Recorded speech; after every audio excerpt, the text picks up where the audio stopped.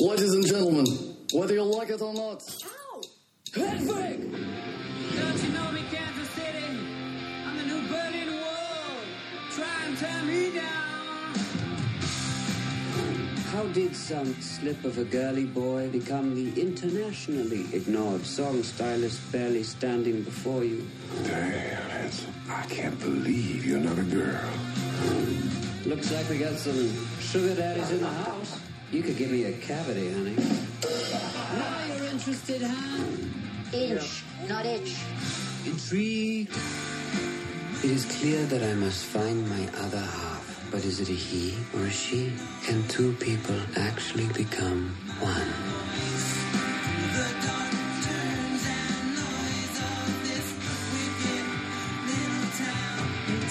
One day, in the late mid-'80s, I was in my early late 20s. I never knew that woman before that night, and I never knew she wasn't a woman. I've got a sweet tooth. Songs exploded out of us. We were outgrossing monster trucks in Wichita. When it comes to huge openings, a lot of people think of me. I had tried singing once, and they threw tomatoes. So after the show, I had a nice salad.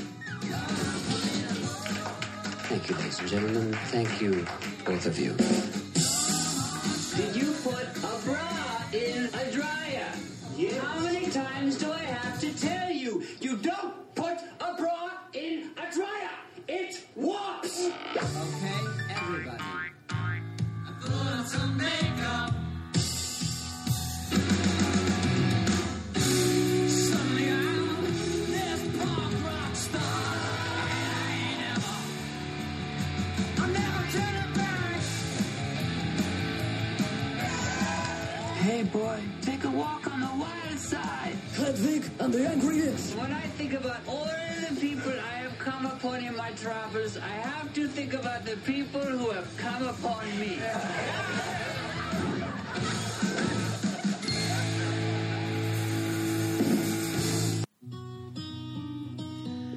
Welcome back to the show, everyone. Welcome back. Yes, indeed. Post-Halloween. Post-Halloween, we're not to Sylvester yet. No more. We're going to be scary waiting a movies. few more weeks for that. Yeah, but we've got a really fun movie. Yes, I'm today. very excited to talk about this movie. My name's Pete. And I'm Scott, and these are the movies that made us gay. Yes. Well, we finally got to it. We had our very good friend Amber Shaw over. Third time returning guest, right? Yes. I think that you've been on for Chasing Amy. Chasing Yes. Amy. And Yes. the John Hughes. Oh, yes. Oeuvre. Our big John Hughes episode, that's right. But we gathered here today. We finally got to it. Hedwig and the Angry Inch, released July 20th, 2001, written and directed by John Cameron Mitchell. Yes, indeed. Which also won the audience and the audience award at Sundance, also the directing award, where it debuted at Sundance. Hedwig, we finally got to it. Sundance Directing Award a big deal? I think it is a big deal. Okay. It did not get the feature prize, but yeah, the audience award. So it's kind of the popular vote with people that were at the festival. Sure. Okay. John Cameron Mitchell, I mean, not as prolific a director as we would prefer, but I mean, this movie as an introduction, as Yes. a debut, this movie was amazing. It was formative for a lot of people. I know that all three of us have really specific backgrounds of this movie, so I'm very excited to get into it. Yeah, and definitely an episode that I've been waiting to do for a while. I feel like, Amber, we've been talking about doing a Hedwig episode pretty much. I remember when I first met you when you said that you went to school in New York and you had gone to the Hedwig shows. Yeah. So I knew that you would be the perfect guest to discuss this movie with. Yes, I've been through several iterations of Hedwig in my life, and it has played a pivotal role in my development. Awesome. I mean, can you talk a little bit about seeing it at the Jane Street Theater?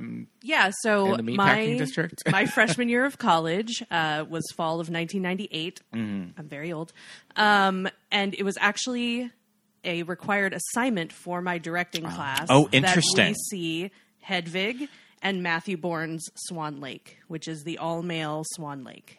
Okay, I remember that. Yeah, I have no memory of this. I do. But then Highly again, recommend. I was also in junior high at the time. Feel like you'd love it if it ever circles back. Catch it. Amazing. But yeah, those were the two things that were out that my directing teacher felt it was really important for us to see. Like important new work setting Well, new standards. Your directing teacher is a very smart man because you can say that you were there I from the can. very beginning. With like baby John Cameron Mitchell Yeah, wow. in the very tiny theater with me sitting so close to the light guy I could reach out and touch him. I love during the that. show. But yeah, it was, I was a kid from a town in Texas. Which I find wild that we're both from just rural America. I mean, you grew up outside of Dallas, right? Yeah, and I mean, like, Fort Worth is a big enough city, Sure. but it's Not still, quite like, rural, but, yeah. not that progressive. But still, Texas, I mean, it would have been quite the experience of immediately going to college in New York City. I don't know if 18-year-old me could have, like, handled it. It was a little bit of a culture shock, but honestly, like, I set foot in New York and I was like, this is where I'm supposed to be. Sure, That's yeah, great. Yeah. Mm-hmm. But definitely seeing things like this shattered my tiny Sure. brain. Because I was like, what the fuck am I looking at? And I love it. Yeah. Show me more. Had there even been like word of mouth buzz about this show, at least at school? When I got to NYU, there Yeah. definitely was. Like, it was that thing you did on Yeah. the weekend. Okay, Like, okay. Amongst the theater kids, at least, it was like, oh, have you seen Hedwig yet? Right, have you right. gone yet? Have you Sure. seen it? And it was like, that's what the cool kids were doing on Sure. the weekends. And you got the experience of actually going to the theater. What's the theater name again? The Jane Street Theater. Yeah. So you actually got the experience of going in this old New York. I mean, it's a hotel. Yeah, it was like a hotel ballroom, and basically. kind of at the right. time that they were doing it, semi-flop house maybe. Oh, yeah, definitely Yeah. a neighborhood where trying to find the theater, Yeah. we were lost. And again, I'd lived in New York for a month and a half and going down to an area that Yeah. was outside of my normal everyday realm. right. And I'm just like, where am I and where is this theater? Listeners, the Riverview or the Hotel Riverview and the Jane Street Theater are located along the Hudson River in the meatpacking district of New York, which now is a very fashionable, Very trendy and also area to live expensive. in, a very expensive area to live in. If you remember the episode of Sex and the City when Samantha bought an apartment in the meatpacking district, it was up and coming. And the whole thing was that there were trans sex workers making a lot of noise underneath her window at night because the area was so up and coming.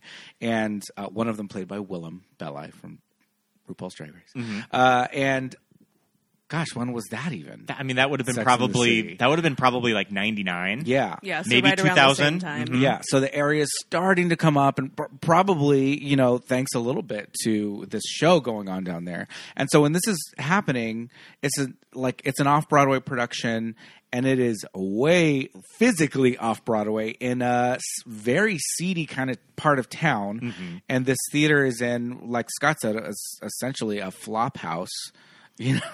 Yeah. And little, like, 18-year-old me with my Yeah. 2 female roommates going down to the meatpacking district. Yeah. Getting out at, like, midnight. This And- was a smart choice of Yeah, mine. and not even like a traditional theater because it was a ballroom that they just converted. Yeah. And again, like, the seating and the lighting booth, I say in quotation marks, Right. because it was literally, like, one tiny light board and a guy and, like, 5 lights pointed at the stage. Yeah.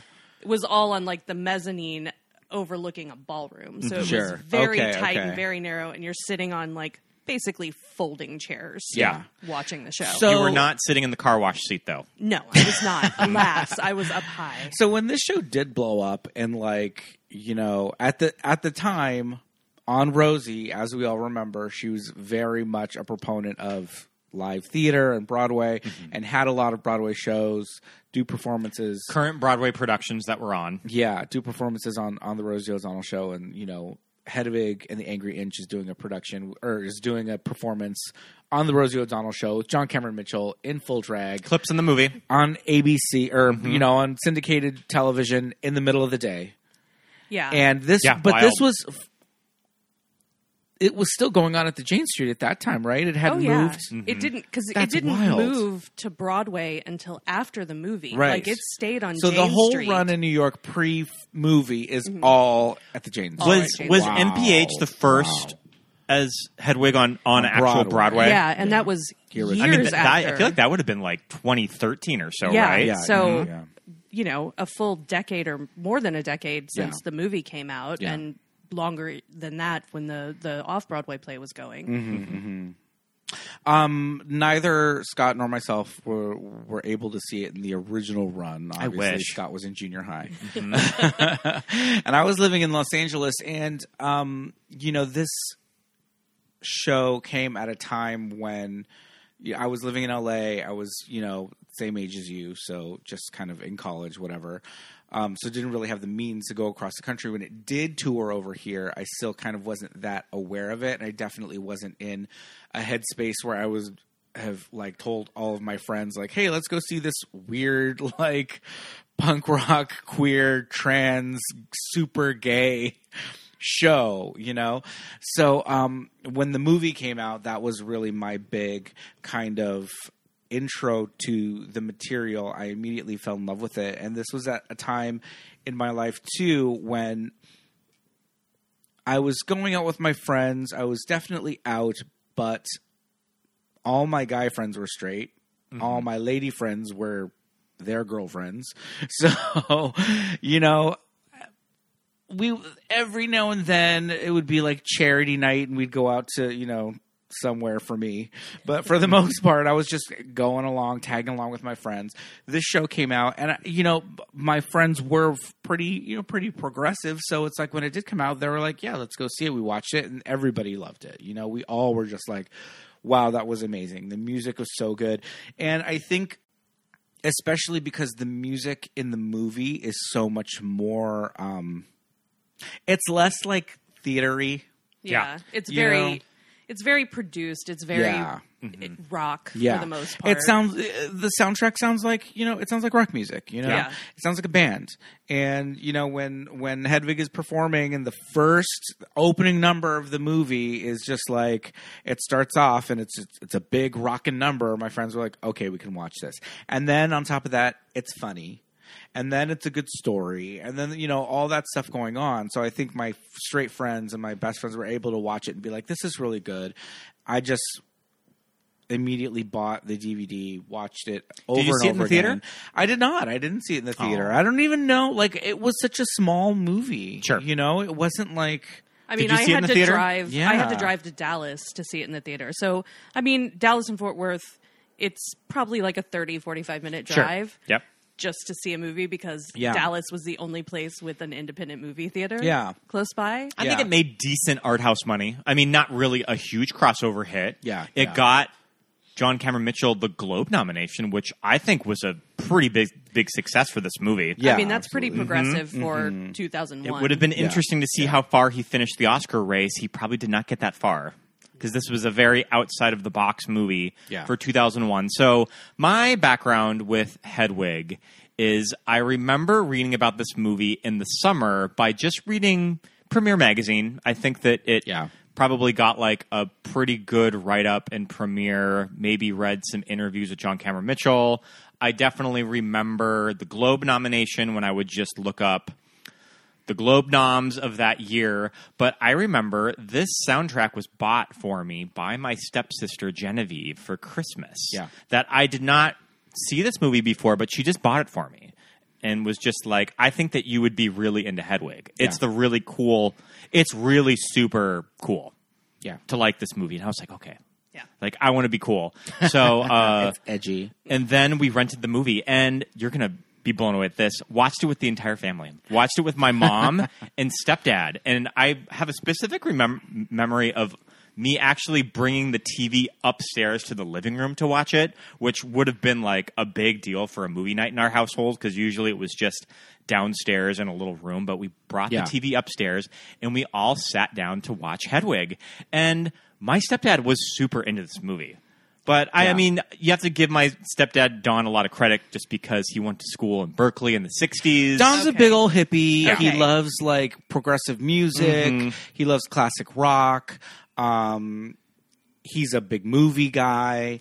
So Yeah. Don he's got immediately his head got on it. straight when it comes to that stuff. And so, yeah, I think he got that it was like, okay, this is really cool. And I remember my sister and I were really into this movie. My best friend Jamie, we loved this movie and soundtrack. So get this, when Genevieve bought me the soundtrack, she bought me the stage soundtrack. She bought me the stage version. Yeah. So I fully did not know that my version on CD was not for the movie until I feel like I started going out with Pete and I just saw his copy. Yeah. In his iTunes, and I was like, oh, this is a little different than mine. And then it finally clicked, oh, this was for the recorded stage version that they did in 99.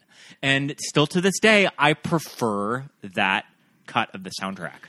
I do too, and just again to prove like my age. So the Hedwig stage soundtrack was the first CD that I bought that I got carded for. Oh, because it was Because explicit. it was parental advisory. Oh, so interesting. Yeah. I was over 18, and Yeah. like that was the first one that I bought that I had to get carded for before they would sell it to me. And there were a lot of questions about, what is this? And I had to like, why is there parental guidance on this if I it's had a Broadway to call show? Yeah. 3 different music stores for the one store. I love had that. one I love that copy. album cover too because it's just yeah. it's John and it's that it's him sort of in silhouette and it's black. Yeah. Yeah. It's just like it's just super fucking rock and roll. I love it. I had the movie soundtrack, which again, the songs I feel like are a little sped up. Yeah. That sounds a little bit more produced, or a little bit louder. John's singing is a little bit more rock and roll, a little less, the vibrato's still there. Mm-hmm. The Broadway's still in his voice.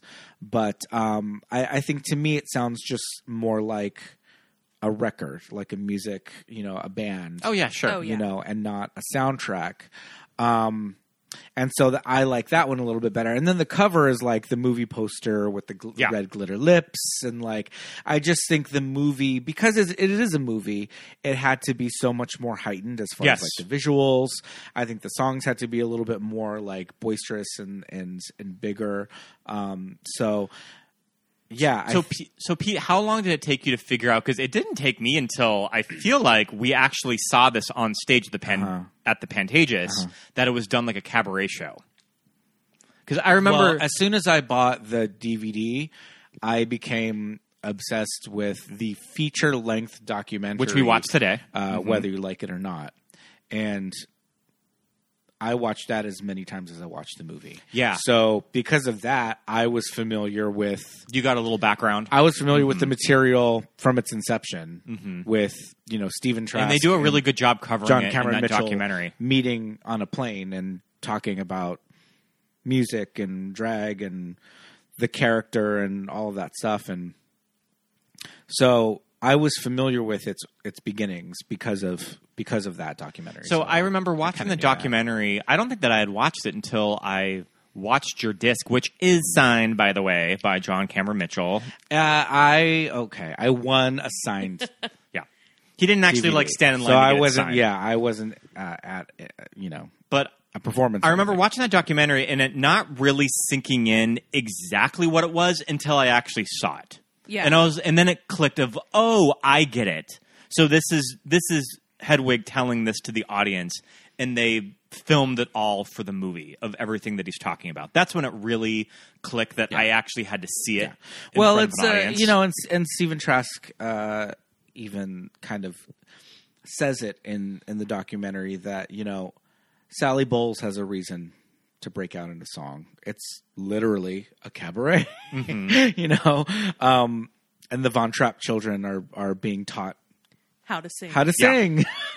And Hedwig has got a band, and we're here with him at this shitty venue across the street from whatever venue Tommy Gnosis and his band are performing this stolen music. And that's what's so fun about the show is that you get John talking about the theater, like the actual theater that he's performing this one night in the theater, and then when we saw it, it was the Pantages. So he would talk about Tommy performing at the Hollywood Bowl. And when he kicked open the door, you're like, holy shit, like the Hollywood Bowl is just like right back there. Well, they even had like the background of like the Hollywood Hills. Yeah. So it kind of like, it worked really well. And that's from the Jane Street production as well. Yeah. Like he would go kick open this door, and it was supposedly like the venue is in New Jersey, Right. just across the river, Okay. but you're right on the river. Yeah, so, yeah. Yeah, and, the light would flood in and the sound. And, I mean, again, I think that's why my directing teacher sent us out to watch it, is because they were utilizing brilliant. space in such an interesting way. Yeah.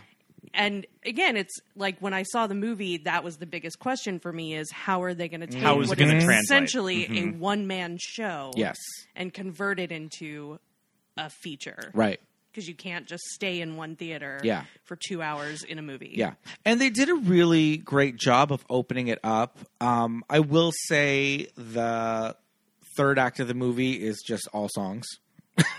Which I have no problem with. Yeah, but I mean, they're great songs. They're great we're songs. Just, we're just here for the ride.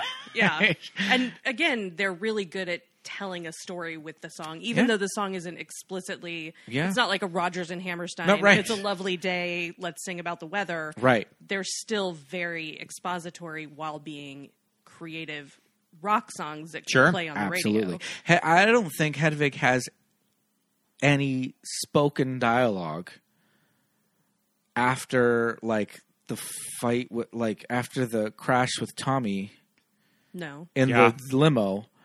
There, and even before that, it's the whole scene with Yitzhak and the passport. Hedwig doesn't say anything that entire scene. And then it cuts to, Tommy, and then it's just the last three songs in a row, boom, boom, boom. And then it kind of wraps up, and it gets a little bit more amorphous, a little bit more visual stylized. Mm-hmm. But it's still like, it still works. Yeah. Yeah, I never lose the plot. I'm never not interested in what is happening. And kind of really fun movie musical moments that you couldn't do on stage, that they did not have the resources to bust open the front of the trailer. Like, you could have not done that on stage. And it's so fucking cool when it happens. It's such a fun movie musical moment. And another scene that I think is really beautifully staged, and you couldn't get that on stage, is the scene with the tires. The scene with the just tires. Kind of these really fun, kooky images. Yeah. And then the Menses Fair. They're on stage 9 with one person in the audience. I think that's my favorite Hedwig look. I love Hedwig's, like, festival look. I do love the festival look. That's a good one. And the, like, Stonehenge of porta potties. So we do have to take the listeners back. You saw this movie, or you saw the stage show in 1998. 1998. The movie's released in 2001. Mm-hmm. Me, the only gay in the village, Los Angeles, showing this to my friends. This is a RuPaul's Drag Race mastermind of marketing, introducing drag to 1 million households in America. And the rest of the world. And making subversive drag mainstream. This is Drag Queens Are Icky. I'm gay. It's a very fringe and my thing. straight friends will go out with me to the gay bars, but we don't want to watch the drag show. Well, and if you look at drag in film, before this, it's not cute drag. Absolutely. Like, Hedwig was the first drag character where I was like, damn, that bitch is pretty. There get to be, and John gets to be a beautiful rock star. I was going to say, we'll talk a little bit about the hair and makeup designer, Mike Potter, who we love. We love Mike Potter. We'll talk about him in a minute, but, like you said, this was one of the first times when, for not only a drag queen, a trans character, to kind of be. Also, it's kind of interesting about that. That's that another whole thing. That's another conversation of that whole conversation. I think that even. But what I was going to say is, them allowing a drag character and a trans character to, and I know this is controversial, but like the whole realness situation, like what's real, all that, we get it. But, passable and realness and looking like a woman and not just being like, that's a guy in a dress and it's for laughs and all of that. It's this movie kind of brings up a lot of conversations about what transitioning meant for Hansel and then Hedwig. Well, and especially considering the character didn't necessarily want to Right, transition. Exactly. Yes. That's why it doesn't forced quite upon them. work as a trans story when you're looking back on it now.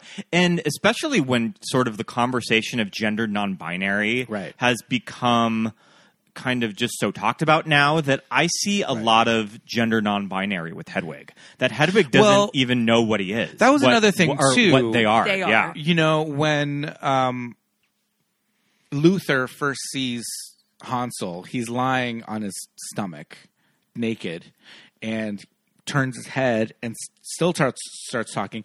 And Luther doesn't even realize that Hansel's not a woman until he like fully just like turns over and proves it. Yeah. So I think the character was probably intended to be I mean, John Cameron Mitchell is a pretty androgynous person, especially in that, in all of these scenes and in the movie. But I think the character was probably meant to be even more androgynous, in 70s or whatever and I think East that Berlin. was like the beautiful thing about it is it forces you to think about gender outside the binary. Yeah. Like you cannot define this character in a binary at all. Yes, yeah. And for that's progressive now. Yes. So in 1998, I found a recent quote from John Cameron Mitchell, which I thought was interesting. And he's kind of come out around 2022 as non-binary, too. So it's something that he also says that he doesn't mind going by he as well. So I think that he's open to pronouns, or they're open to pronouns. Right. so it's he, they. Yeah. She's more than a woman or a man, he said. She's a gender of one, and that is accidentally so beautiful. He also stated that while Hedwig is meant to be a queer voice and she is meant to be specifically transgender, the sex change operation is not a choice. Hedwig doesn't speak for any trans community because she was mutilated. So you were kind of mentioning that too. Yeah, and it is really interesting, and especially looking at it through the 2020 lens of people misconstruing what being trans is. Right. And I think that was, in a way, brilliant in the late 90s to just not have it be about that conversation, really. Right. This is just the course of events that led to this completely unique individual telling their story the only way they can, which is through music in these shitty little seafood restaurants across the country. Yeah. Like there's something so beautiful about the fact that Hedwig is telling this amazing story in the saddest places. Yes.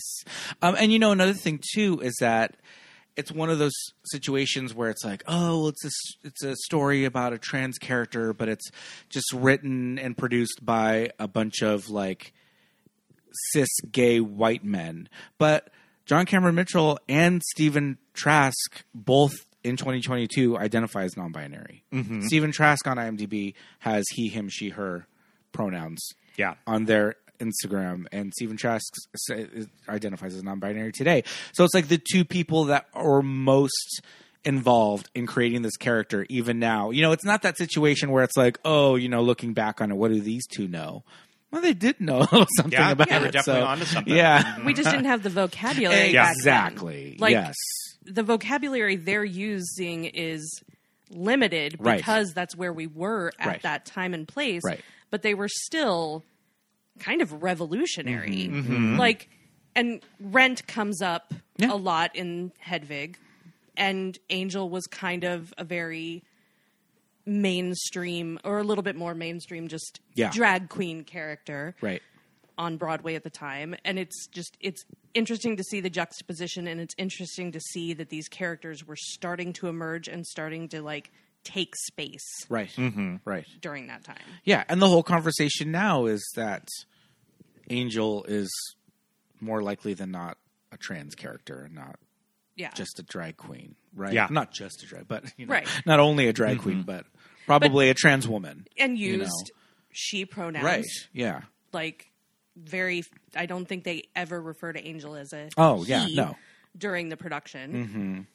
And what's also interesting is looking at it through the lens of 2022, I feel like, have you guys watched Our Flag Means Death? Yes. So I've I not feel like watched it yet. Jim took a lot of inspiration Oh, from Itzhak. Absolutely. Like that look is yes. pure yes. Miriam Shore in this movie. Yeah. Oh, I have a love lot. it. I love Miriam Shore in this movie. Same. And I remember when it finally clicked that Miriam Shore was a woman. And I just remember being like, huh. And that also just sort of challenges you as the viewer that I kind of completely bought it.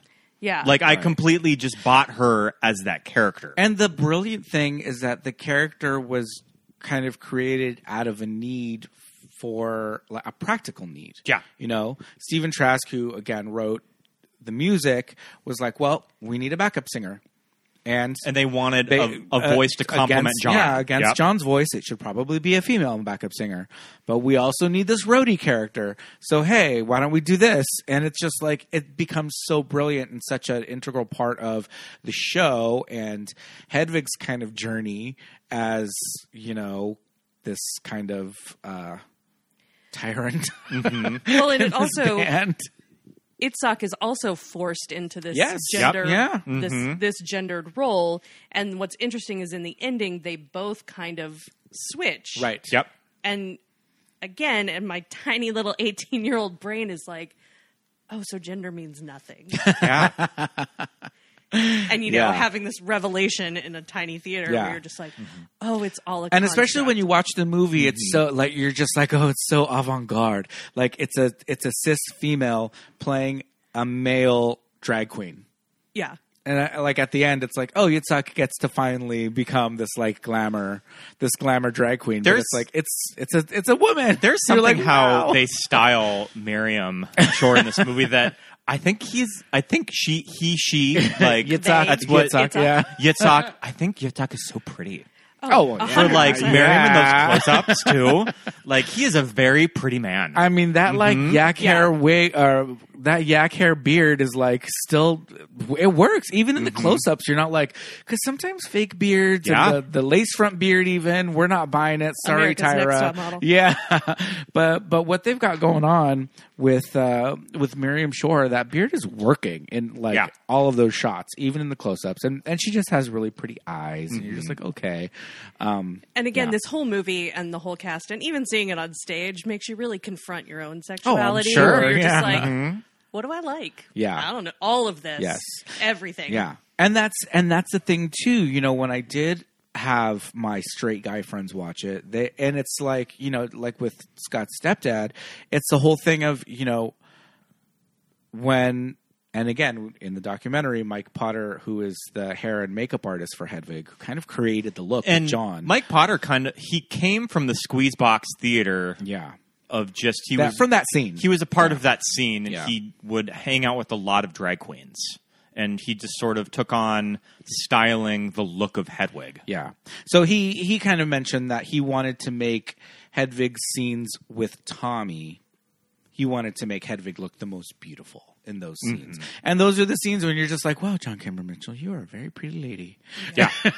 And the wigs are a little more subdued. I mean, clearly there's still wigs and platinum and colors going on and flip hairstyles and all that, but they're still more subdued. You know, when it's Hansel in just like some shake and go. Yeah. Very Party City. Yeah, very Party City. But that's when John Cameron Mitchell looks like Mary Gross. And I love it. A little bit. And, you know. But the scenes with Tommy are very, like, real Yeah. girl Yes, in the yeah. early 2000s, late 90s, like that very dewy, kind of metallic-y makeup. Yeah. With the lip that Urban Decay lip gloss. The babysitting look Oh, is really cute. very. She has With the fanny pack? Hedwig has a little fanny pack. Sure, that's a good look. I think Hedwig is wearing a full Sergio Valente crop top, denim crop top, and mini skirt in one scene. That babysitting gig was paying well. I mean, yeah, general spec. He knew what was up. Another thing that this movie introduced me to when I was in high school, that I'm of the age that I was born in the 80s. So the Berlin Wall came down when I was 2 years old. And I have to remind myself when I work with young people that have no memory of stuff like September 11th, Yeah. that I have to remember, oh, yeah, you were young. Mr. Gorbachev. You were young when that happened. Down and that that's kind of wall. like the Berlin Wall for me, of that. This was a big world event, but I was just too young to remember. Yeah. And I think that a lot of the politics of the Eastern Bloc at this time, I really got from this movie that I don't think that I really thought. I had never really been introduced all that much outside of maybe like a history book, that you really see that in a movie. But even then, I feel like all of our history books stopped at World War II. Sure. And didn't go into the repercussions. Although in watching the movie and watching the scenes of the Berlin Wall fall down, my insane brain immediately went to, how many pieces of the Berlin Wall do you think have been sold at garage sales? Oh, sure. Because you could buy it. Like, you could buy little I remember. chunks. Do you want this piece of graffiti? That, Right. Yep. And like, they would sell them on TV. Like, with like a certificate commemorative of plate. authenticity. But yeah, I just was one, like, in the 90s, how many of those just got like passed around at garage sales? I love all of the East Berlin scenes in this movie of Hedwig growing up with his mom, with his head in the oven. That little kid is a so really precious. good actor. Like, the fact that they got him to do that very awkward but fully committed dance scene on the bed. On the bed. Mm-hmm. Stunning. Yeah. Amazing. That's just little kids dancing. You just put on anything and they'll do that. But yeah, he was great. All those scenes. Teaching sculpture to limbless children. Okay. Cracks me up every time. This is so funny. The dialogue is so good. And John Cameron Mitchell just has this deadpan delivery of these lines that I'm just like, every time I watch, I'm just like, oh my God, this is so great. When he's talking about the gummy bears and talking about like going back to safer, monochromatic, sugary treats and just like the row of rainbow carnage. Like, he is doing this beautiful monologue literally about dropping gummy bears. Yes. And it's stunning. Yeah. Rainbow carnage in my wake. Yeah, all that shit, all that dialogue is so smart. It's funny. All of Hedwig's stand-up bits when he's at his gig. Mm-hmm. So good. Yeah. Ladies and gentlemen, do you like the pelt? I want you to be honest, because some bitch stopped me on the way in. What poor unfortunate creature had to die for you to wear that? My Aunt Trudy, I replied, just walked away. Walked away, ladies and gentlemen. What? Can we disable it now? I am thrilled. You can join me for the fabulous first night of the St. Louis leg of my world tour. And when it comes to huge openings, a lot of people think of me. Yeah. And that's John Cameron Mitchell writing the book. Like, Stephen Trash did music and lyrics, but that's all John Cameron Mitchell writing the book. Yeah. And impressive for, like, literally his first go-round. Yeah, and how much... And, you know, this material had years and years to be workshopped and run and all that. So how much of it has just come up on the spot? Maybe things get changed and tweaked and all that. Because like you said... The original off-Broadway production is ostensibly a one-man show. Yeah. You know? And again, the person playing Itzhak gets to sing. And it's really interesting, too, because they don't focus on it as much in the film. But Midnight Radio, the person playing Itzhak gets to sing a lot more of it. Okay. Kind of remember that. So when we saw this on stage, we saw it with Darren Criss. And I remember going into it, being like, I don't know if the kid from Glee is really going to handle this. Yeah. And I was thoroughly impressed by him. Yeah, we both were. So, and then I also do not care for Michael C. Hall's vocals. I know that he won the Tony, but I feel like if you would have put anyone in that role for a Broadway production of Hedwig, they would have won the Tony? They probably would have won it. Yeah. And I mean, like, when the Broadway cast was kind of like churning every 6 to 8 months. Yeah. I did contemplate taking a flight to New York to see Taye Diggs do it. Right. That was the person I was most intrigued. Taye Diggs would have been interesting. Yeah. Also, Michael C. Hall, I know, was a big one. Well, that's the one you said you didn't like. That. Yeah. Oh, no, I was... I'm sorry. I was thinking... Neil Patrick Harris. You meant Neil Patrick Harris. I'm sorry. I was thinking of Neil Patrick Harris. I've never heard Michael C. Hall's vocals. I mean... I didn't even catch that. Thanks. No, it's okay. No, and the Neil Patrick Harris, again, he has a great stage voice, but it's designed for that very traditional musical. Yeah. Whereas I feel like you can get away with not being the best Broadway singer, and it's probably better if you're not the best Broadway singer to take on this part, even though John Cameron Mitchell definitely got started in more traditional musicals. Yep. Like, I had a crush on him when I was 12, and he was doing The Secret Garden. Like, fully in love. Yeah. Starting my very long tradition of falling in love with queer men. Yeah. But that's also the great thing about this show is that I could bring in people who maybe would not be impressed with a Broadway musical. Sure. And my friends who were very rock and roll and very, just like, I don't know about this. And they're just like, wow, that music was great. And it didn't sound, and it wasn't the Neil Patrick Harris recording, which is like very, and I think by the time the movie came around, John had been doing it for so long that it's like, okay, he went from here to here. I did also see it with Ali Sheedy playing. I want to hear about that. Gracious. Mm-hmm.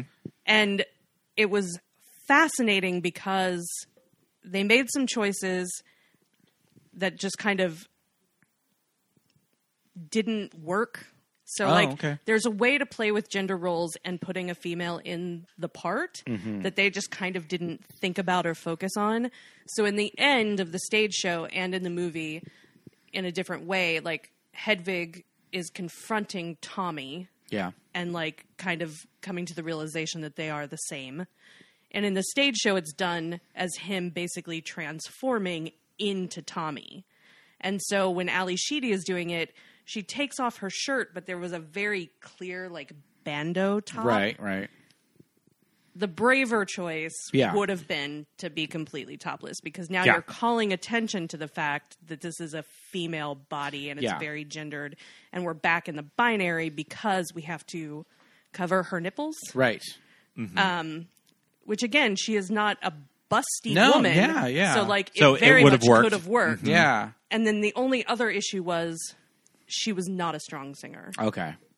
So the parts where she's acting, great. Like, felt very raw, felt very real. The singing parts, just not that great. All right. It was interesting when the documentary goes into the lists of Hedwigs from the off-Broadway production that replaced John, because I think it was very up in the air at the time when John was about to leave of, is the show going to continue on? Like, is this role John Cameron Mitchell? And I think they were in a weird space of how much of this is a drag persona that John has created. Yeah. And it's like, can he hand it off to other people? like, is there, I don't know, like, is what drag, like a drag character, is it the person creating this character, and how, and can we have so somebody could, else like, do it? Bianca Del Rio Right. hand off the Bianca Del Rio persona. Yeah.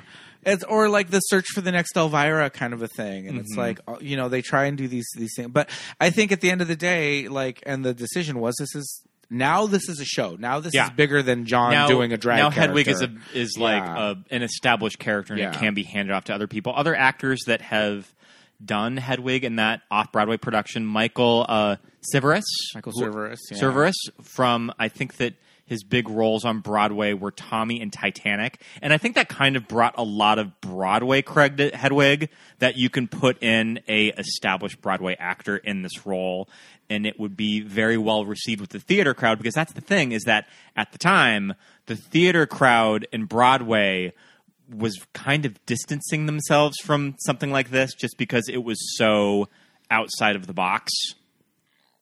This was kind of at the beginning of the big transition. So, like, if you follow the chronology of, like, the major trends of Broadway, it's like Rodgers and Hammerstein going into, like, Stephen Sondheim. Then it was supposed to go into Jonathan Larson. Like, that was the next logical step. Unfortunately, he passed away after one show. Right. So there was kind of this void of what does Broadway become. Sure. And so, jumping off of that, Hedwig is this tiny little underground, kind of helped bridge it. thing where it was very much the next generation. Like I said, all the theater school kids were there all the time. Yeah. So it was that. So young people got it. Yeah, and we were poised to be the ones taking over Broadway. Right, and that's what was forming our opinion. Okay. But there's still the, the older crowd that are like season ticket holders that are just like, what is this nonsense? I mean, it's why Phantom of the Opera and Cats and Les Mis run forever because it's like, okay, the flyover states are going to love it. But like real talk, are we going to fly to New York around April when Phantom closes? Just so we can see it one last time. Those last performances. I'm good. We can see it down here at the La Habra Playhouse. Sure. I'll just walk through the Americana under that giant chandelier. I'll sing a few bars and be done. In the parking garage. Other Hedwigs that are worth kind of noting. Donovan Leitch. Yes. Mm-hmm. He had a big run. Kevin Calhoun, I believe Kevin Calhoun was in The Lion King. He was one of the hyenas in The Lion King. Asa Summers, and it's funny when Mike Potter talks about Asa Summers in that documentary, and he talks about how beautiful that Hedwig was. He described it as it was like Kirstie Alley in drag. I thought that was funny. And then Matt McGrath, and those were kind of the big off-Broadway ones. Sure. And Donovan Leitch, I remember this was post kind of like the national tour of the off, because I think that they did the off-Broadway stuff, but like around, didn't they tour with it? I think they did. It came to LA for a minute. Yeah. And I remember at one point, this was after the movie, there was about a month of performances at the Roxy in West Hollywood, and it was Donovan Leitch. Oh, okay. Yeah. And that would be a cool venue to see it right? at. Yeah. Wouldn't that be amazing? Like a small rock club? Mm-hmm. Like that's the perfect venue. Yeah, and you were mentioning of just how for you this type of show isn't as successful in a venue as big. Yeah, and I mean I feel like there are a lot of shows like that where it works better in a smaller venue, and yeah, you can absolutely translate it into a bigger theater and put more butts in seats, which is what all the money people want. Yeah. But there's something so different about like it being in a tiny space and like seeing the sweat on the person and like hearing every little movement that they make and every little breath. And, it's just, it makes it that much more personal. Mm-hmm. Like Hedwig is very much speaking to every member of the audience. Yeah. We're all close enough to like smell what brand of detergent. Yeah. Yeah. I think it's the nature of the show. And I think that's what, when you watch the footage, you get to see, like, especially at the Jane Street, just how he would, talk about the theater, and just it just seems like something that you want to be close up, or like a dinner theater kind of a situation. The pictures of Asa Summers as Hedwig, it looks like John. First of all, just yeah, you're like, oh, that's just like I would just think that's John, but he does look like, yeah, I can see Kirstie Alley in there. That's funny. That red lip is everything, though. Like. Immediately after seeing it, I was like, yes, must do that red lip all the time. With glitter. With I glitter. think the face is really interesting when you look at how they paint. Now, listen to me like I'm talking like I'm like an actual like paint. It's the. Yeah. Do you remember when Miss Cracker and who won that season? Won Aquaria. Miss Cracker and Aquaria kind of got into a mini fight because they did the same face. Oh yeah, and it's the worried eyebrows. Sure. Yep. That's the eyebrow that Hedwig has on. In the main performances, I was like, that's that eyebrow. Where it's kind of drawn that way. I see a lot of Jackie Beat's face. Absolutely. I mean, Jackie Beat just has a very iconic way that she does her makeup. And it's the eyes, it's the eyebrow. It's the eyebrow. Then, it's sort of the cheek too. It's a little bit of the hair. I mean, Hedwig has a cut crease, and it's the crease in the cheek, and it's the same one at the eye that goes back. What we noticed too was that when John was making the movie, his bangs were bleached. And then his hair is like just dark brown. And I just thought that was a fun, quirky choice for John Cameron Mitchell. Yeah. But it's because they're hard front wigs. Yeah. It's sure. 2001 and they're hard front wigs. So those that's wigs were you can sort of build so that's just, John's hairline into he's the not wig. really building the hairline of the wig. It's just because he moves so much in the performance that his hair just comes out. Yeah. You know? So it's like when it does, it's already blonde. It's Yeah. already platinum. So, you know, you just like, oh, well. Your eye doesn't just go right to it like, oh, that wig's awful. It's just like there's a little bit of natural hair coming out. How many early 2000s drag queens do you think just sat at their mirror with wig in a box on a loop? Oh, yeah. Like, yeah. this is their moment. They feel seen. Getting out those I love wig in a box. getting out those toilet paper rolls to try to make how Hedwig's hair curls. To make yeah. the big Farrah, Yeah. the wings, the Farrah wings, yeah. Or soda cans. Well, another thing, too, is that, again, this is pre-Drag Race, so we don't have all these ideas of drag costumes and things.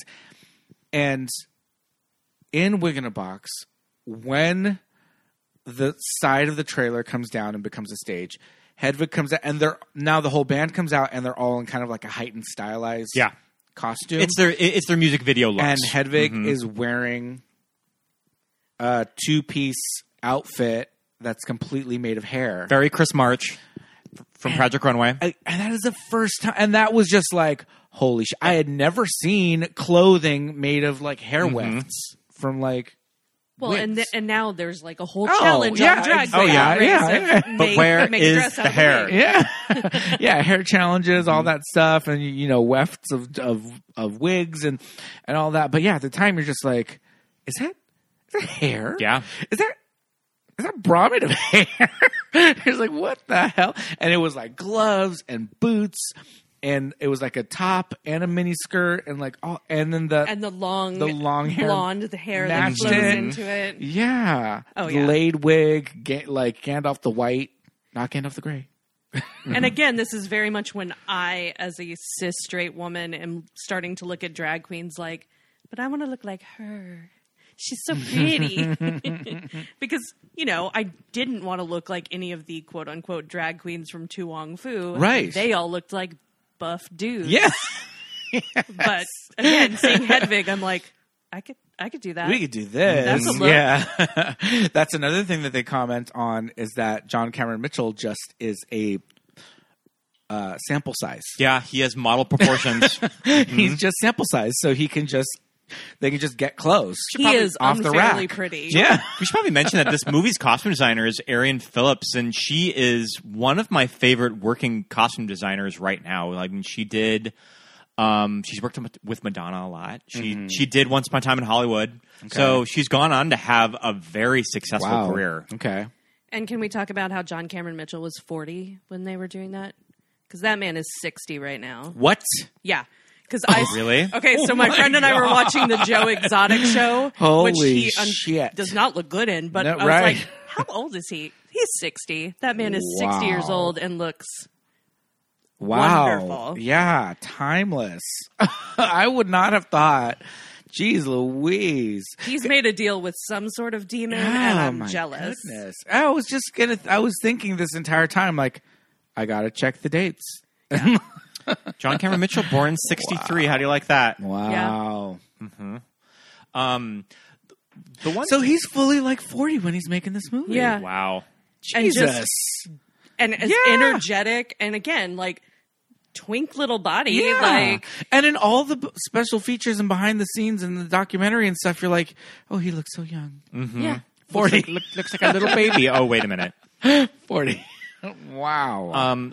One of the things that we just watched this movie right before the recording. Mm-hmm. One of the things that I think is really successful when I revisit this movie that I think that you can overlook when watching this movie is I think the band is really successful. Stephen Trask, who helped write the music, is just the guitar player, and also the drummer. The drummer is doing things silently in the background in every scene it's killing. Yeah. Michael Ornoff. And he only wears short shorts. Mm-hmm. He only wears mesh tops, crop tops, and a 3-inch inseam shorty shorts. Yeah. The entire movie. And randomly has a baby. And but he's that guy in the rock band of like a touring rock band that of course he has kids. And also in the laundromat scene, he's just fully in like briefs. Yeah. Because they're washing clothes. He stripped down to his little bikini briefs because he needs to wash his pants. Hanging out in the laundromat for an hour. Having dated touring musicians, that felt very real. Right. Probably one of the first times I ever knew not to put a bra in a dryer. I did not know that. It warps. Yeah, and again, I lose a lot of my women cred when I'm like, sometimes I'm tired, Just and do the bra it. goes in the dryer. Like, it just has to, guys. The one of the guitarists in this movie, I believe he's the bass player. He his character's name is Jacek or Jacek. His name is Ted Lisinski. I remember. Is he the blonde? It's like orange, or it's like bleachy blonde, out, and then it's different orange colors. tips, Yeah. Mm-hmm. I remember seeing him post. I think before the movie, and then after the movie, he would bartend at a lot of L.A. Oh, interesting. Okay. Venues. Yeah, I was like, that's a bass player from Hedwig. I also liked that the band would randomly eat out of the salad bar Yeah, at the sure. restaurant they're performing in, which also felt very real, Yeah. very touring musician to me. Probably part of their pay. Yeah. Just like, so we can pay you less, just have some salad bar. We have not at all mentioned Andrea Martin. I was going to say Andrea Martin, a character that is not in the stage show, and she's No. kind of a fun addition to the movie as the character of Phyllis, who's their the manager. manager. I mean, I would trust Andrea Martin managing my life. Oh, hell yeah. Like, that is, Yeah. I mean, I'm right there. Book the gigs. Mhm. I'll show up. You just do it. And Yeah, there may be some chaotic energy mixed in, but like stuff's going to get done. yeah. So funny, so great. There's some lines where they're talking in hotel rooms and you can hear her saying like, any bilge waters in the country? We can play on 24 hours notice.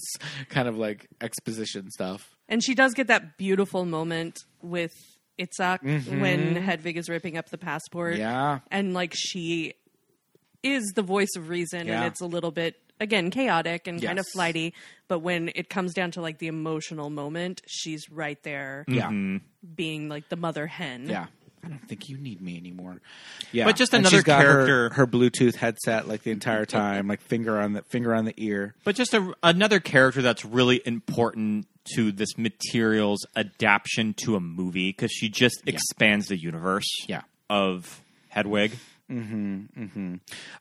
There is also some really great. I mean, speaking of like the band and Andrea Martin and all of that, there's some really great set design in the hotel rooms. Yeah. Oh, yeah. There's a lot to look up. There's a lot to look at on all those walls. And I feel like they get smaller. Yes, they do. Like as the tour is progressing and they're going to bigger and bigger cities, the hotel rooms get smaller and The smaller. passport scene, that is a closet. Yeah. And they're all in there, and the pizza guy watching this crazy moment. But the very first hotel room we see after Tear Me Down, covered in wigs.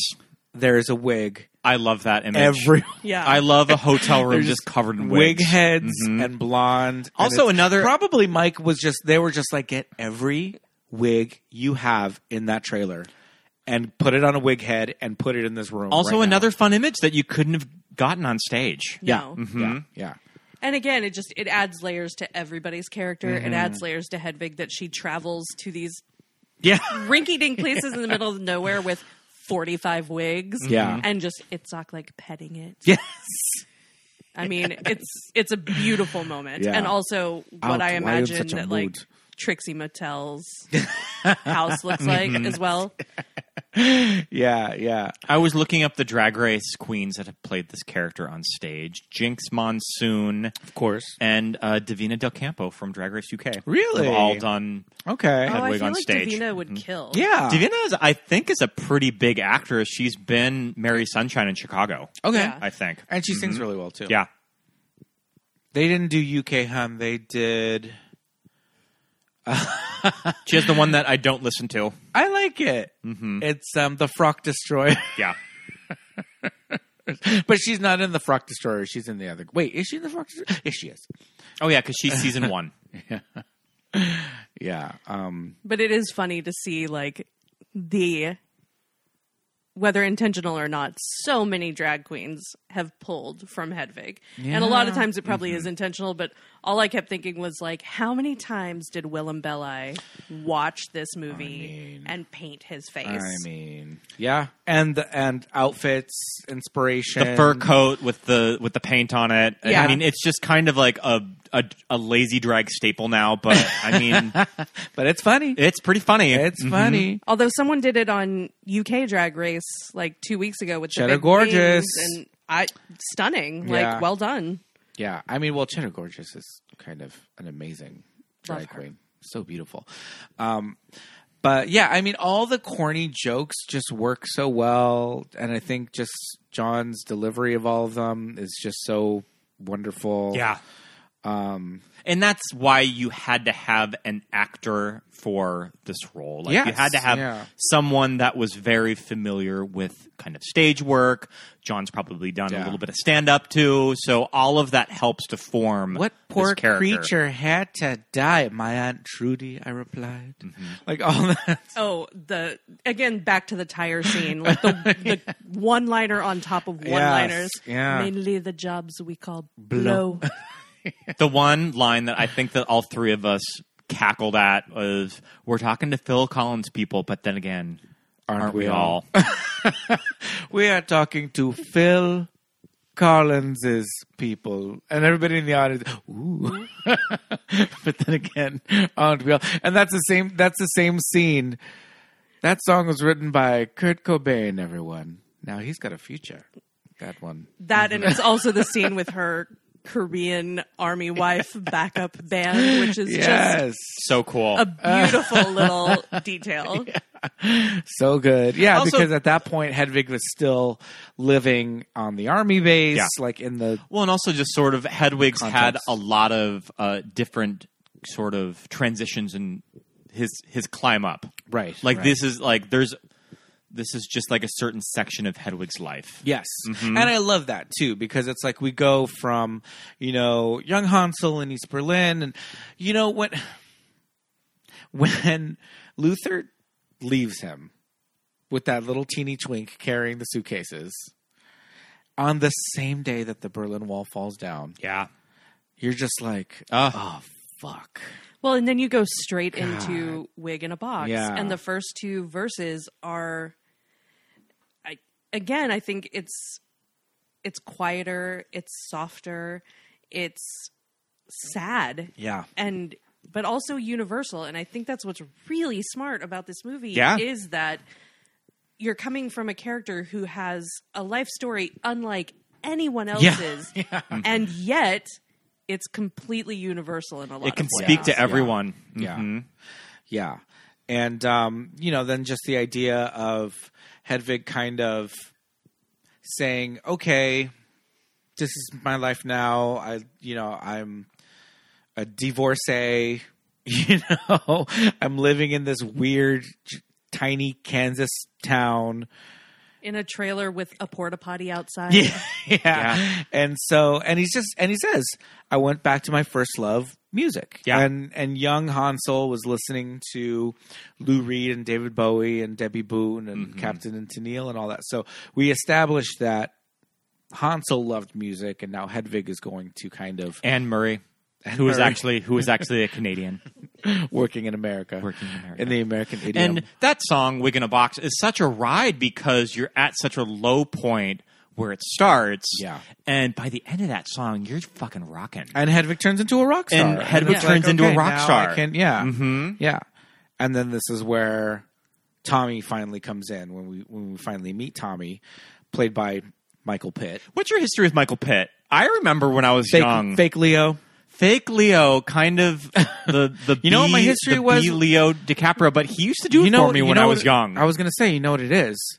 That stupid French movie. The Dreamers. It's The Dreamers. Oh my God. That's another one of those ones where your Dangerous mind Cousins? is like, yeah. what is my Man, sexuality? I remember when that movie came out. Bisexuality is those three. I remember Exactly. when that Those three. movie came out when I was a freshman in college that I was taking film classes. Yeah. We were studying stuff like the French New Wave and me just thought this movie was so fucking cool. And I remember... It's Dangerous Cousins. It's Dangerous Arrested Cousins. Development. And that is a movie that really delivers on the full frontal male nudity. Oh yeah. Goodness. I mean, the French do not care. No.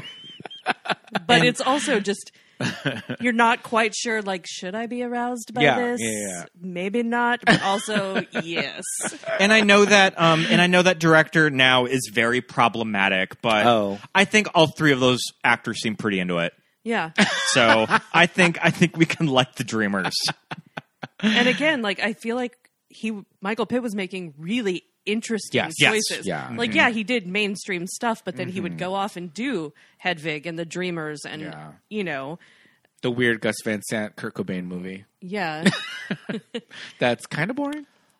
Last Days, not kind of a chore to sit through. I remember from the Dreamers, Louis Garrel, who plays Theo, the other guy, who's the other like sibling. I just think he was so cute. Brother. Nothing bad to look at in the movie. Like, it's all good. The visuals are wonderful. Yeah. I think the thing was at this time it was like, okay, he's diet Leo DiCaprio, and then my other thing was, how are those pants staying on in that last scene in the movie? I mean, how did any of our pants stay on in the early 2000s? So low. And like, why are they bringing that back? So it makes low. me so sad. I mean, as a woman with hips who's had hips since she was 12, like, I never got into that look because physics. Right. But yeah, I mean, double-sided tape. Yeah. Oh, you don't know where the zipper was. What's holding? Yeah. On that thing. I mean, I feel like you don't need a zipper. It would be an inch and a half long. It's almost that Mariah Carey look when she cut off from the loops on the jeans all the way around. There's the scene in the movie where Hedwig sort of gives him his... He's doing that. Rock star lessons, and he does that. Yeah. He gives them Mariah Carey pants. Mm-hmm. An important transition for all of us into adulthood. You know. I mean, and, you know, good for Michael Pitt for doing this movie, you know, just straight actors. Like, okay, I'll do that. Because, I mean, at the end of the day, like, John Cameron Mitchell is a man playing this character. And so, and he was a young, up-and-coming actor. So, you know, maybe some people might have said, hey, this might not be the best thing for your career, but... Well, and even just the fact that he was willing to do scenes of physical intimacy with, I mean, especially at that time, like, you could get away with saying terrible homophobic stuff in a casting room in Hollywood, and everybody would be like, oh, yeah, no, that makes sense. Why would you want to kiss another man? Yeah, totally. And, you know, and especially at the beginning of your career. Yeah. And not only that's a bold choice. Yeah, not only is it like another man playing this character, but then it's a trans character. So it's like, you know, there's a lot of stuff going on that could have been like, maybe you don't want to touch this. I mean, that's probably why he followed up this movie with Murder by Numbers with Sandra Bullock, just because his agent was like, we need to get you we need to get you in something to balance this out. Okay. I hope that Michael Pitt's doing okay now. I know that he was having a tough mental health break this past summer. I did not know that. Yeah, I think that there was some kind of mental health issues that I was reading on TMZ. So I hope that he gets better. We'll look that up. But yeah, I mean, you know, he's good in this movie. The Tommy character is interesting because, you know, like you said, we don't really see Tommy in the show. He's referenced, and so for the character to kind of be in the movie, it's like not a gamble or a risk. You have to kind of, you know, include it. But I think it worked out. The character worked out well for the story. Do you know what? Another thing that I was struck with this watch, and you can't say it about a lot of independent movies from this time in the early 2000s, is this movie looks good. Really good. Yeah, it looks like a real movie. It looks like a real movie. Yeah. It's not shitty digital camera work. Yeah. I mean, I'm assuming this is shot on film because it looks like film when you're watching it. But there's something about watching certain independent movies from this time that have not aged well in the looks department. I'm looking at you 28 days later in Pieces of April that they're just kind of shot on digital video, and they do not look great when you revisit it. And this movie still looks amazing. Well, and shout out to the DP for getting that look of a chain restaurant in the Midwest and getting that lighting and getting that coloring, but not making it look cheap. And also using the same space for all of those scenes, and it's not entirely obvious that it's the same space. Like how he lights it, how they shoot it, how they set dress it. You can't even tell that they were shooting in the same restaurant. And they mentioned that the idea was that they were going to have a different location for each of Hedwig's gigs. Like he would be playing at a restaurant, like a seafood restaurant, a bowling alley, a casino, airport lounge, an airport lounge. But just logistics for making an independent movie, you couldn't really do that. So they had to work with one or two spaces for all of that. Yeah, that's one of the first things you learn about independent film production is that locations are going to eat up all of your budget. So get creative. Yeah. Yeah. And I'm surprised that they were able to swing I Will Always Love You. Well, it's also interesting. That's probably the most expensive shot. But also, I don't know a lot about music rights, but it because it's a cover. A little I mean, it's definitely the song, but it also sounds a little different. It's a cover, so it was probably a lot of money, but not like you're pulling. They weren't pulling Whitney or even Dolly. Or Dolly. Yeah. So so maybe there is a discount for doing a cover. It's like or for all of it. Yeah. It's like Girls Just Want to Have Fun when it's in Night of the Comet or the movie Girls Just Want to Have Fun. Yeah. It's like the discount. Not the Cindy version. It's the discount version of it. Yeah, totally. Because I was like, oh, they really got that. But yeah, their scenes together are really Tommy and Hedwig's scenes are really sweet. And there's some really cool shots with them too. Yeah. Because like we said, the DP did this really cool stuff with Bilgewater's, and they did really cool stuff with Hedwig's tiny trailer. Yeah. Yeah. They did stuff with Tommy and Hedwig where like the door opened up and the camera pushed out and it was like this meadow behind them as they're like making out and it's all windy. That really cool shot of the like hanging laundry forest that they're walking through. They made some really fun choices with the camera work and the cinematography that just kind of and I like that they so much interest. Switched back from like a very real reality, like a very you can smell that restaurant, to this idealized fantasy of when she's looking back at things and the trailer does go out into a meadow or it turns into a rock stage or whatever it is, but you're allowed these moments of like high fantasy. And there's some kind of moments that are a little there's a lot of heightened moments in this movie, really. So I guess it kind of gives a little bit of leeway when, there are moments like Luther and Hedwig's mother talking about getting married and like, oh, well, I think the best thing to do is to like... You have to leave a piece of yourself behind to move forward. And Hedwig's face is just like, this bit, what? Like what? His face is a little, to me, it's a little like almost, he doesn't look at the camera, I don't think. Well, but he might as well be looking at the camera like, what? You guys hearing this? Yeah. I thought that you were going to talk about when he dives in the crowd and he's flying. Yeah, but stuff like that, and then all the musical performances are always like way heightened. So it's like I think because they're able to do that, then there are scenes that are a little bit quieter.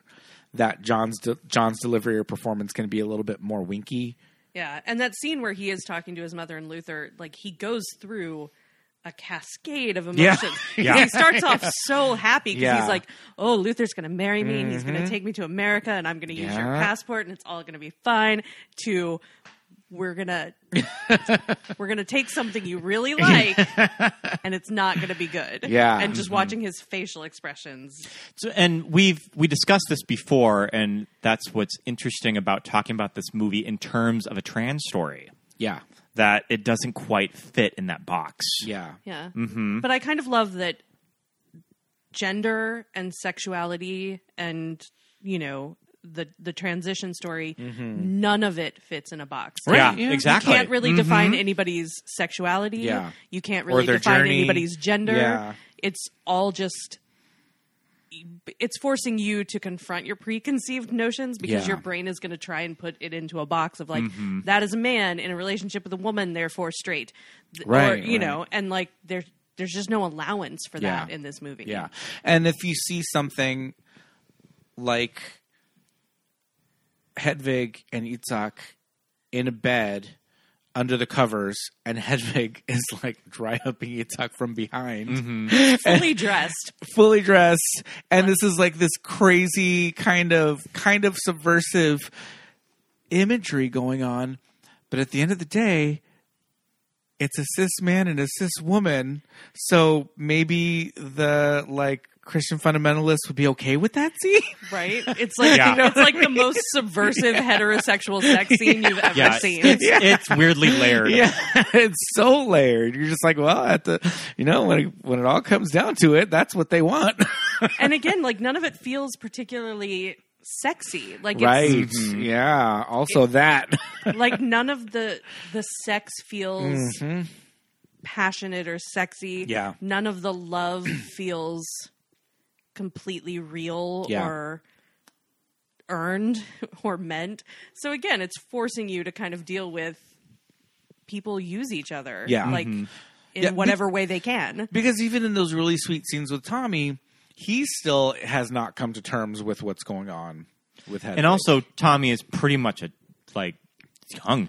So it's of course he's not going to young and super religious. You know, of course he's going to be scared of all of this. Yeah.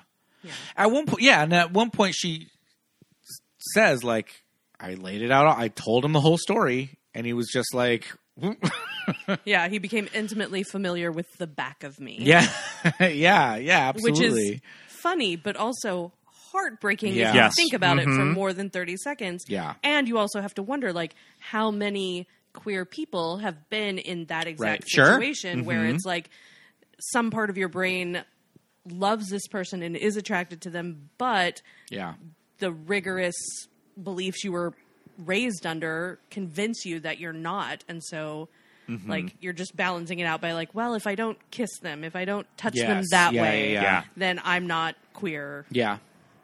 So Jesus doesn't mind. Yeah, totally. It's not gay to top.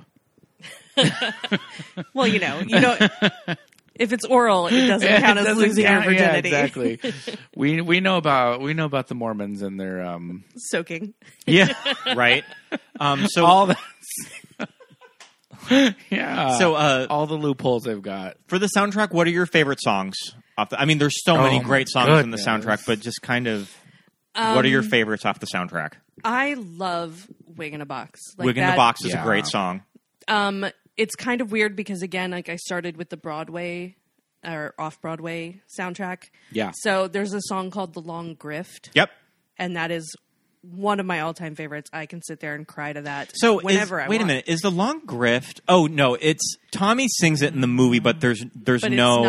It's not the full version. There's no Hedwig vocals in it. Yeah. See, and also I grew up on the stage soundtrack that has that the version that has the John vocals. Yeah, and it's a longer version, and like there's just lyrically there's a lot of songs in this where, again, you can find moments where it's so relatable just to the human experience, right? And if you've ever been in love, if you've ever dated anyone, no matter what that relationship model looks like, you can relate to those songs. Or even if you're just sad one day and you just put on "Wig in a Box" in your iTunes and you're immediately in better spirits when the song ends. Well, and I think it's great because it allows you to be sad for two verses, and then you can be really happy and become a rock star by the end of the song. So it's great. Yeah. But those two are my favorites. I think that I agree. "Wig in a Box," "The Long Grift" are really good, and also "Midnight Radio" is just such a beautiful song too, and it's a great closer for the movie. Yeah, because it calls back to it literally name checks. Yeah. Female musicians, and Hedwig, and in the stage production more Yitzhak get to put themselves in that pantheon. I love when he's naming them all, and at the end he goes, "And me." Yeah, and that look of I dare you to argue with the fact that I am a rock star. Pete, what are your favorite songs off the soundtrack? I love "Tear Me Down." "Tear Me Down's good. I love "Tear Me Down" and "Origin of Love." Yeah, those are my two favorites. At some point in my life, I'm gonna get the Origin of Love tattoo. Yeah. Like, Yeah, I just, yeah, that yeah, little, it's the great. two faces on Yeah, his the hip. circle with the two. I want yeah, it. Yeah. You know, and it's so funny too because, again, watching the documentary so much and then listening to the soundtrack so much, and then you watch the movie and Tommy's vocal is Stephen Trask. Oh, interesting. In the movie. To kind of differentiate that, you know. I was about to ask, does he play Tommy like in the stage version? But then I kind of remember how they adapted There this. really is no Tommy. There in the really stage is no version. Tommy's off screen. Yeah. Or like he's But, off stage. Yeah. Mm-hmm. And so when you listen to the soundtrack and it's Wicked Little Town Tommy Gnosis version, it's Steven's voice. Mm-hmm. And then it's Steven's voice coming, you know, Michael Pitt's lip syncing. So it's funny because like you know that's not Michael Pitt singing, and I know that's I don't think that Steven's I knew voice. it wasn't Michael Pitt singing, Yeah. but it makes total sense though. Yeah. Wicked Little Town is another really great song. It is. And so during quarantine and lockdown, they did a thing called digital drag. Mm-hmm. And it was like a weekly drag show, but everybody was just basically like filming themselves in their bathroom doing drag. Zoom drag, yeah. Yeah. Mm-hmm. And my friend and I became obsessed with it and would get very stoned and watch it. It was amazing. But a queen did this beautiful like performance art piece to Wicked Little Town. And Okay. it's like, I'll have to dig it up, but it's one of the best things I've ever seen. I love Miriam's backup vocals in that too. Yeah. Mm-hmm. Also, kind of going on to our favorite things in the movie, what is our favorite Hedwig looks in this movie? Because Hedwig kind of turns out the outfits in this movie. Like, Ariana Phillips had a fun time costuming John. What are some of your favorites? I mean, definitely the music festival look. Yeah, that's Love one of mine. That hair. The Love off the that shoulder, yeah. The hairs are really cool. It's like crimped. Yeah, great. Honestly, I kind of love the tire scene outfit and makeup just because it's all like smeared. Well, and it's fun that Hedwig is wearing the foam. Yeah, she's wearing her own the merch. foam headpiece. Yeah. Mm-hmm. Yeah. And then the scene with the car wash skirt. Oh, and yeah. The ponytail that's in I a would say snood. an underrated. daddy, Underrated. I mean, I know that it's the fringe skirt, which is the car wash. Yeah. It's a car wash, ladies and gentlemen. But I like what's going on in the rest of the outfit too. Yeah. And I mean, like, again, John Cameron Mitchell is a sample size, so bitch looks good in everything. I also think John looks beautiful in the mall scenes with the beret. The beret. So clueless. I was going to so say, it's a little Cher Horowitz. We love it. Perfect. The plaid, Hedwig goes to the mall. Yeah. Yep. And again, I love that that's their look for, like, I'm going to the mall, so therefore I have to dress like Cher Horowitz. Like, there is a mall look. Well, they were also going to try to ambush Tommy's in-store signing event. So she had to look good for the cameras. But it is interesting in that, like, you're seeing so many ideals of femininity. Yeah. Yes. Like, this is what this type of woman dresses like, wears. This is what the hair looks like. And it's fascinating to see that coming from someone who is other. Yeah. As like, well, I don't know how to be a woman, so I'm just going to look at these. Like, it's all wig in a box. Like, I'm Farrah Fawcett. Yeah. I'm, like. These very ultra feminine images. Yeah. Mm-hmm. Yeah. What are my favorites? I love the bangs with the little flipped out hair when she's singing in, I don't know where she's singing, but when she talks about talking to Phil Collins' people. Yeah. Is that what she's singing? Oh, with that's Little the Town? that's the blue. Yeah. That's With the the blue on the blonde bottom. on top Sure. and the- Yeah, that's when she sings Wicked the Little Gwen, Town. the Gwen Stefani Yeah. wig. Yeah. Yeah. Her Gwen Stefani moment. Yeah, Mhm. I like that hair a lot. So I like that look. Yeah. But they're all good. Yeah. And again, the movie that launched 1,000 drag queen looks. Oh, yeah. Absolutely. Just the opening shot, walking down an alley with an umbrella and then just throwing the umbrella Throwing the umbrella. Mm-hmm. and opening the door. There's a lot of stuff in the stage show that I'm not sure if they used in this movie, like Hedwig drinking like out of a straw, like out of a bottle, like out of like a Coke bottle or a beer bottle, but with a straw on it, little things like that. That is one of the things that stood out to me more as an adult is she talks about drinking vermouth on yep. the rocks. Vermouth on the rocks. That is a bold choice. And also, if you're broke, not the cheapest Vermouth choice is pretty expensive. Yep. for your daily aperitif. Yeah. But in the tire scene, when she's having her little meet and greet, she's drinking a Zima. Yeah. She's drinking a Zima out of a bottle and not using a straw. No, I felt that moment, but not in a good way. Yeah, and I think that was a time when Zima was hard to find. Yeah. It was like post it being like, some Was it prop ever house popular? in LA has like 300 Zima bottles, and when they rent them out, they're like, if you break this, we're coming for you. Yeah. But I mean, yeah, I'm a movie soundtrack kind of person. I feel like in the show, did they just do? Well, I mean, there's costume changes in the show. There has to be. Not as Not extravagant. as extravagant. Yeah. I think it's And just like- like the denim look and then the Yeah. black at the end. Yeah. And it's more just like stripping away as you go. Yeah. Mm-hmm. Yeah. Coming down. Yeah. To taking the drag off. Yeah. Man, I remember when we saw Hedwig at the Pantages. I remember it was the week of the 2016 election. Yeah. And we were in a bummer mood. Yeah. So Can't imagine kind of why. a perfect time to go see Hedwig. Yeah. Yeah, everybody was pretty bummed out for that.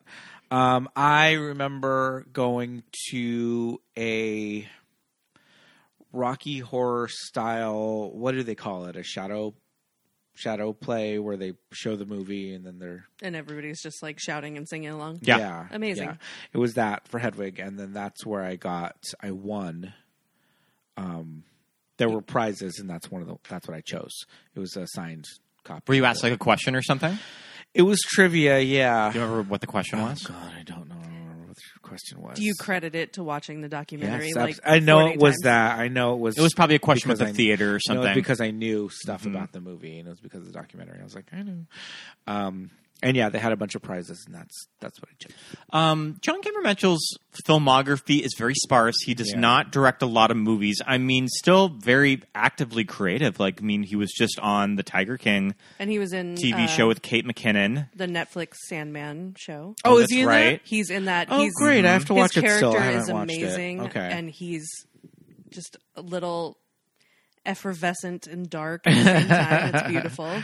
Cool. I remember when I was in college and Short Bus came out, and I feel like not a lot of people saw that movie, but No. I definitely remember first watching Short Bus when Yeah. I was 21 years old. I feel so bad for that movie in a way because A, it's ahead of its time Yeah. in a lot of ways, and B, the only thing that people were talking about was the sex scenes. Yeah. And that movie was so smart and so encompassing of all types of relationships. Yeah. And like it just got boiled down to like there's actual sex in that movie. Yeah.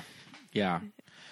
And it didn't ever feel like gross. It was beautifully shot and had a purpose, but it just got lost in the Yeah. I mean, Actual sex. I mean, it introduced 20-year-old me to rimming. I did not know that was a thing until I watched Short Bus. Oh, goodness. See, John Cameron gracious. Mitchell has taught you so much. See, he's teaching. And the also, children. Suklin Lee Suki, yeah. from Short Bus is briefly in this movie. She's backing Hedwig Mm-hmm. in that scene Yes. with all the Korean women. Yeah, Yep. she is in the band, Sukyin. She plays Kwang Yi. Give it up, Kwang. But yeah, she, for our Canadian listeners, she started off on Much Music, which was their version of MTV, which we had because we had that dish cable in sure. like the early 2000s with the satellite dish on the side of the house. And so we got Much Music. It was great. I loved Much Music. Those Canadians, they They're on have some top of good things. stuff. Yeah. Also, Rabbit Hole. Yeah. That when Nicole Kidman was producing Rabbit Hole, she was in on the ground floor of that production after it kind of the film rights were bought off Broadway. She handpicked John Cameron Mitchell to do the movie because she wanted a director that could work with a small budget but make it look beautiful. And I think that she was probably sold on something like Hedwig. Yeah. That like, look what they did with Hedwig, and probably this movie was not a lot of money. Like probably the budget of this movie was not a lot, and they make it look great. Yeah. Mm-hmm. And again, I think he's a very smart, very creative person. Mm-hmm. Yeah. And, you know, I hope that he does direct more stuff in the future. Mm-hmm. But I mean, I'll watch whatever he does. And you know what? Yeah, it looks like it looks like he's done some TV. He's done episodes of Glow, Nurse Jackie. I forgot about this movie, How to Talk to Girls at Parties, with Elle Fanning and Nicole Kidman. A movie that I still have not watched. Have you heard of it? I've heard of it. I have not watched it. It's based on the Neil Gaiman. It's a Neil Gaiman short story, and Nicole Kidman plays an alien that comes to London with some and she meets some punk rockers. Is it a feature length? It's not a short. Oh, yeah, it's a feature length. Mm-hmm. Right. I've definitely read the short story, Yeah, but I just haven't seen the movie. Mm-hmm. Yeah, I have the book that it's in. Yeah, I forgot which one it is. Do you know what's wild of when I was thinking of the year of this Golden Globes that I was trying to think, who did John Cameron Mitchell lose the Globe to? And I went to, it was Nicole Kidman. And then I had to remember, he was not campaigned an actress. No. It was just, and it's also just one of those things that this movie does to you that you just immediately think of Hedwig as contemporaries with Renee Zellweger and Nicole Kidman, but he was put in actor and he lost to Gene Hackman in The Royal Tenenbaums. Oh wow! Yep. Mm-hmm. Wow. So yeah, and it's just one of those things that I immediately went to actresses. Yeah.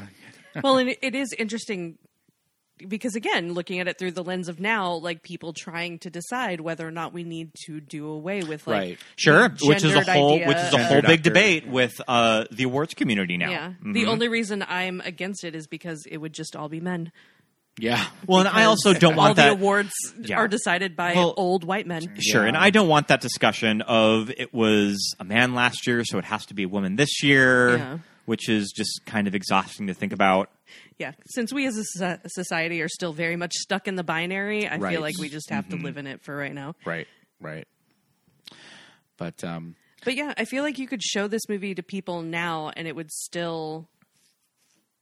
It wouldn't cause any problems. It would still just really create great conversation. Yeah, it would still generate a really interesting discussion. What is gender? What is sexuality? Does any of this actually matter? Yeah, because we are in a time where it's movies that broach this kind of subject matter, especially that are 22 years old. We're just ooh, is that going to be? Yeah. We're not supposed to watch that one anymore. But then, when we start breaking it down, it's no, we can. Yeah.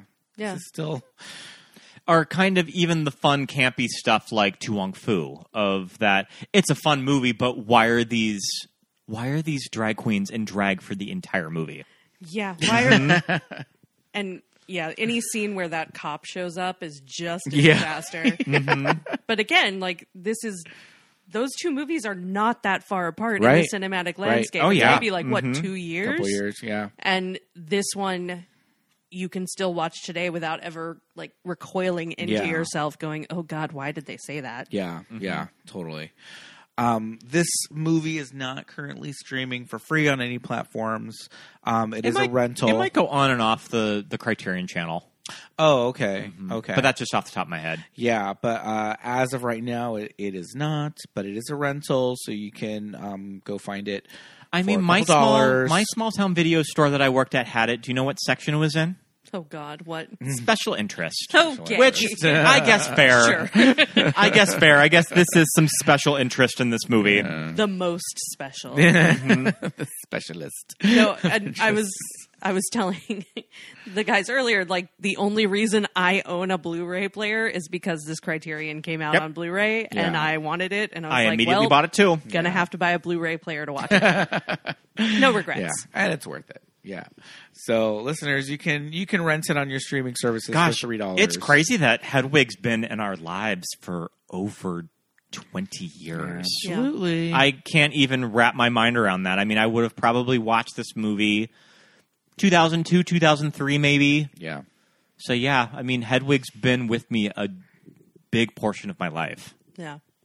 And again, since it played such a pivotal part of my first 2 months of college, it is seared into my brain. I could turn on the CD and start singing along immediately. Yeah, and just how cool is it that a character like this can have that broad of a reach with an audience? Yeah. I mean, that really says something. That you can identify with Hedwig's story and fucking love this movie, and you're a kid from, like, the Midwest. Yeah. That is very far away from anything at the off-Broadway theaters that they would perform this at.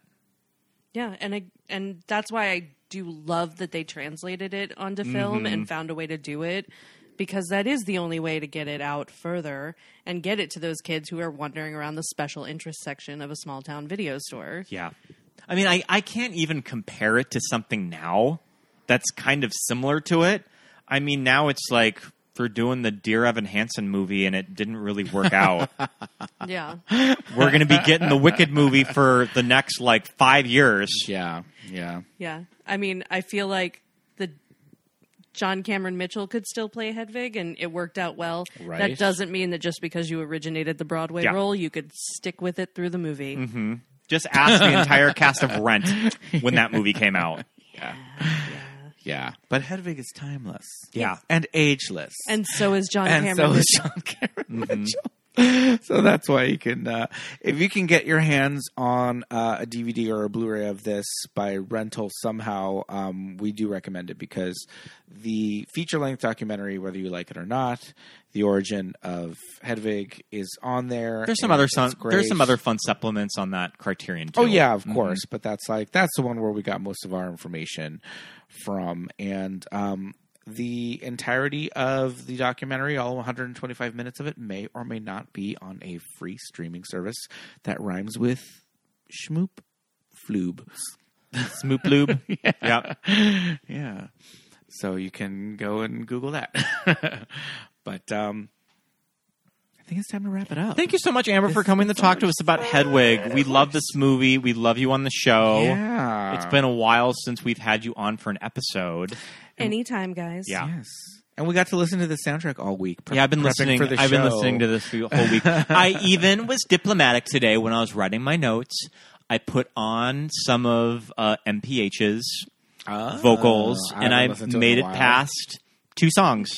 Hey-o. Yeah. And I just put on the John Cameron Mitchell version. He did Sugar Daddy at the Tonys, didn't he? Yeah. Yeah. Who did he do the car wash to? Do you remember? I don't remember. I don't remember either. We'll have to watch it on Schmoop Floob and find out. But yes, I may have also done a full Hedwig concert during my commute home the other day in preparation. Full lip sync for your life. If you see me on the 210 belting my heart out. Who did?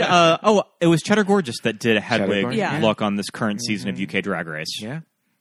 Yep. Great look. She did a patchwork denim. Mm-hmm. Good look. Look that up too, kids. But this was so much fun. It was. Well, thanks for coming on again, and we'd love to have you on again as usual. But until next time, time to say bye, everybody. Bye.